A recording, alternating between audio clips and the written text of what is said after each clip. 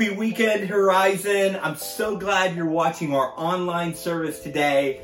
I'm so excited about this service because we're kicking off a new series on Matthew chapter 5 through 7, what's commonly called the Sermon on the Mount. I've been so excited to teach this series. I've been studying and reading and praying and thinking about this for months and months because this is the passage where Jesus outlines what it looks like to live and love like he did. And that's what we're all about at Horizon. We have some great music for you in just a few minutes, and we pray that today's service is encouraging and inspiring and helps you this week. Let's jump in.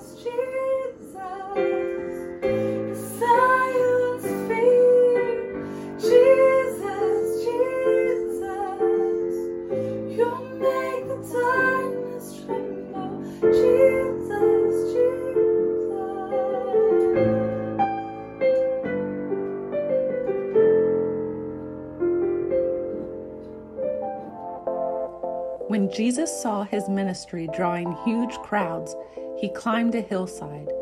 Those who were apprenticed to him, the committed, climbed with him. Arriving at a quiet place, he sat down and taught his climbing companions. This is what he said.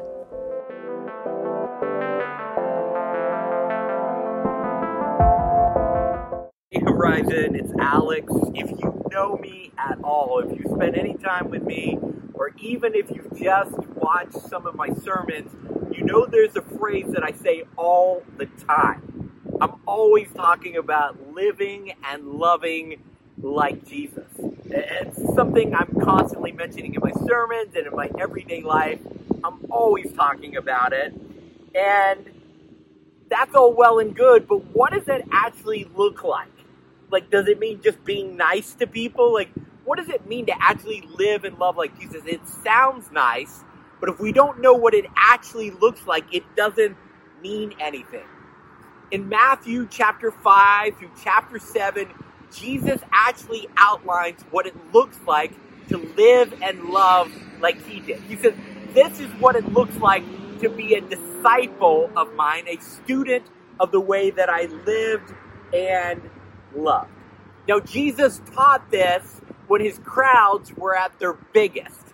He taught this when he was at the height of his popularity, and it immediately whittled down the crowds. Because what he said was so controversial, it was so hard to swallow. People were like, I'm out. If this is what living and loving like Jesus looks like, then I don't want any part of it. That naturally makes me afraid to teach this to you because I want you to become a student of Jesus. I think it's the best way to live. But when you hear this, your initial reaction might be, whoa, this is crazy. Most people who heard Jesus talk found that living and loving like he described was too hard, if not downright impossible. But if we're going to do that, if we're going to live and love like that, we have to develop the spiritual muscles to actually carry it out.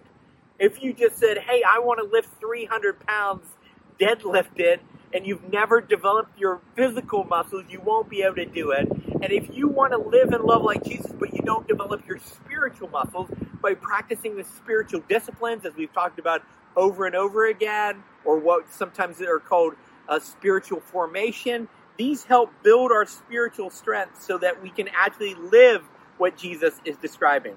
Things like sacrifice and solitude, silence, simplicity, thanksgiving, the study and meditation on Scripture, prayer, submitting to spiritual authorities.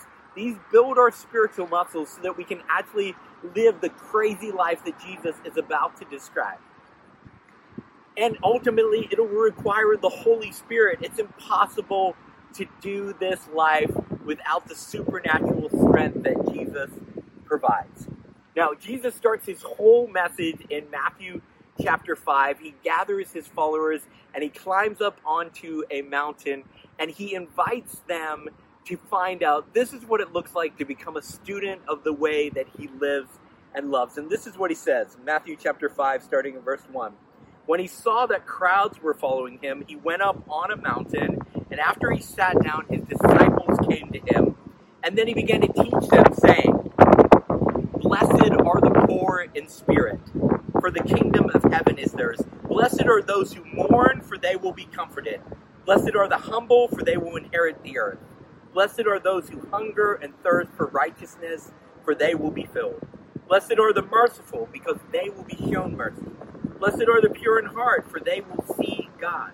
Blessed are the peacemakers, for they will be called sons of God. Blessed are those who are persecuted because of righteousness, for the kingdom of heaven is theirs. You're blessed when they insult you and persecute you and falsely say every kind of evil against you because of me. Be glad, rejoice, because your reward is great in heaven. For that is how they persecuted the prophets who were before you. Sometimes I feel like some of the ways that the Bible is written and translated, or just because a passage is so familiar, we read it without thinking about it. That's why I love to read Eugene Peterson's paraphrase. Just listen to how he paraphrases what is said here. You're blessed when you're at the end of your rope. With less of you, there's more of God in his rule. You're blessed when you feel you've lost what is most dear to you. Only then can you be embraced by the one most dear to you. You're blessed when you're content with just who you are. Nothing more, nothing less. That's the moment you find yourselves proud owners of everything that can't be bought. You're blessed when you worked up a good appetite for God. He's food and drink and the best meal you'll ever eat. You're blessed when you care. At the moment of being caring, you find yourself cared for. You're blessed when you get your inside world, your heart and your mind put right. Then you can see God in the outside world. You're blessed when you can show people how to cooperate instead of compete or fight. That's when you discover who you really are and your place in God's family. You're blessed when your commitment to God provokes persecution. The persecution drives you deeper into God's kingdom. Not only that, count yourself blessed every time people put you down or throw you out or speak lies about you to discredit me. What it means is that the truth was too close for comfort and they're uncomfortable. You can be glad when that happens. Give a cheer even, for though they don't like it, I do. And all heaven above will know that you are in good company. My prophets and my witnesses have always gotten into this kind of trouble. So what does the word blessed actually mean? Blessed means happy. It literally means you're living the good life. Think about this with me for a minute. What would make your life the good life? What are you lacking that would make your life the life that you want, the best life you could live? Sometimes this passage is called the Beatitudes, which is a Latin word, and it literally means supreme happiness, the source of the best happiness in life. Now, Jesus defines blessed here very differently than we often do. Hop online, look at the hashtag blessed, and you'll see it used very differently than Jesus is using it right here in this passage. Now, we're going to see a lot of that as we go over the Sermon on the Mount over the next few weeks. We're going to see that Jesus constantly subverts our expectations about how words are used, about the commandments of God, and about what makes the best life, the best human life possible. How we think about the best way to live and love is not the best way. Jesus' way of thinking is, and often we have the wrong way of thinking, and he corrects that in the Sermon on the Mount. Now, in first century Israel, being blessed always meant three things. You were rich, you were powerful, and you were healthy. So much so that when Jesus' disciples saw a man who was born blind, they assumed that there was some kind of sin involved. Maybe the parents had sinned or this man had sinned. They thought to be blind was a curse because of sin. Being blessed meant you were healthy. Being cursed meant you were sick. Now, many times today we think the same way. Blessed means I got money. It means I got power and authority and respect. It means I got my health. But that's not how Jesus used it. Jesus would tweet hashtag blessed for very different reasons than most people do today. He might say, I'm currently being crucified. Hashtag blessed, send tweet. Right? Or my best friend Peter just betrayed me. Hashtag blessed, send tweet. My father turned his back on me. Hashtag blessed. You're like, what? Jesus, are you crazy? Like, what are you doing? That doesn't sound right. That's not what blessing means to us. If we want to live and love like Jesus, it'll mean starting to call blessings the things that he would call blessings. Living and loving like Jesus starts by acknowledging that the things that we think will make us happy actually won't. The things Jesus lists as the source of blessings are things that we often call barriers or even burdens. So we have to ask, is Jesus right? According to Jesus, the best life that you can live is not your life with a girlfriend, or your life with a raise, or your life with a new life experience. He claims that our best life is when we're at the end of our rope. Our best life is when people mock us for his name's sake, when friends betray us. It's when what you hold most dear is lost, and yet God comforts you. Now, you can understand why so many people following him just gave up and left after he said this. You can understand why people thought that he was crazy, and the religious leaders were like, you're demon possessed. Like, no normal human person would ever say anything so crazy. See, Jesus isn't just a moral teacher. What he says is either some kind of deep truth hardwired into reality, or it is insanity. Jesus wants us to let go of our way of living and loving and embrace his way. He claims that his way is real life, abundant life, the best human life you can live. It looks crazy, but it's actually good. Now, he's not saying that loss isn't painful or being mocked isn't difficult. He wept before the cross. He's saying our way of thinking about life, our way of living and loving won't ever get us what we really, truly want, the good life, the life that we want, the best life, won't come through the avenues and the roads that we expect or hope. The good life doesn't come from money or power or help. Trust me, Jesus whispers. The good life is down unexpected paths that I know and walk, so follow me. Follow in my footsteps. The way that I lived and loved is a path to abundant life. Sometimes living and loving like Jesus makes sense. There's some things he's going to command and teach in Matthew chapters 5 through 7, and you're going to say, that makes perfect sense. I totally agree with that. I can easily see how that's true. I'm going to live that way. But there's sometimes what he says that seems crazy, and we have to trust that he knows more than we do. We trust that he understands some upside-down logic that doesn't make sense to us. He's going to continually refer to the way that the kingdom works, and the kingdom many times seems upside down for how our world works. Maybe you're familiar with ROIs, return on investments. There's some things that are guaranteed a short-term return on investment. You can demand some things with force and with manipulation and get results. But long-term, that isn't sustainable. That destroys you and it destroys the people that you work with. Jesus' way of living and loving often looks like a short-term loss. It looks like you're going to a cross. It looks like defeat. But his ways are always producing an everlasting result, not just a short-term win. He wants to produce an abundant life in you that does not have end. And you might be able, through money and power and health, get some short-term wins, but it won't produce the lasting benefits that following in the footsteps of Jesus will. Bad things happen to everyone, rich and poor, powerful and weak, healthy and sick. Living and loving like Jesus means we begin to see some of these bad things as actually blessings, good things, opportunities to move into the life that we actually want, the best life. We begin to see some of these bad things as portals to a better good, the life that we always wanted. And so as we come to the end, I want you to think about, is there a barrier or a burden in your life that might actually be a blessing? Ask Jesus to reveal if the thing that you hate most in your life right now, the thing that you want most, might actually be a door to the life we want most. The thing that you're like, why don't I have this? Why is this thing in my way? Why do I have this burden? Could it be that this is actually something that Jesus would call a blessing? Because it's actually positioning you to experience the abundant life that he's offering. And next, I want to encourage you to read Matthew chapter 5, verses 3 through 11 each day this week. Does Jesus know what he's talking about? See, Jesus is either crazy or he's letting us in on a secret truth about our reality. Simply pray, I trust you, Jesus, as you read verses 3 through 11 over and over again this week. I trust you, Jesus. You know the best way to live and love. I want to be a student of the way that you lived and loved. As we end, I want to read through just a paraphrase I did of these Beatitudes. Listen as I read.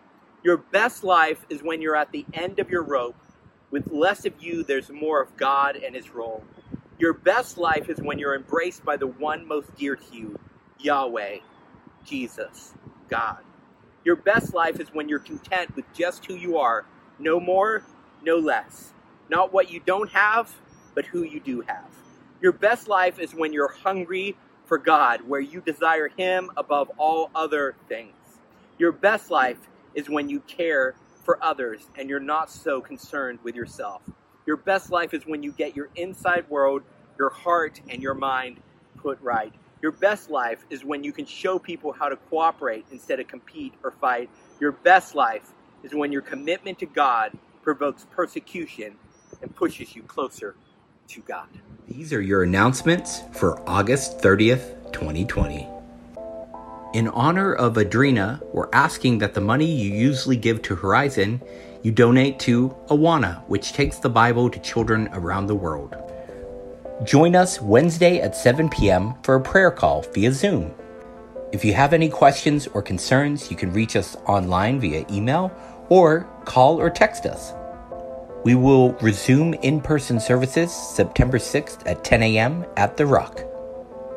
We pray that you see the blessings of God all around you, even in the places you least expect.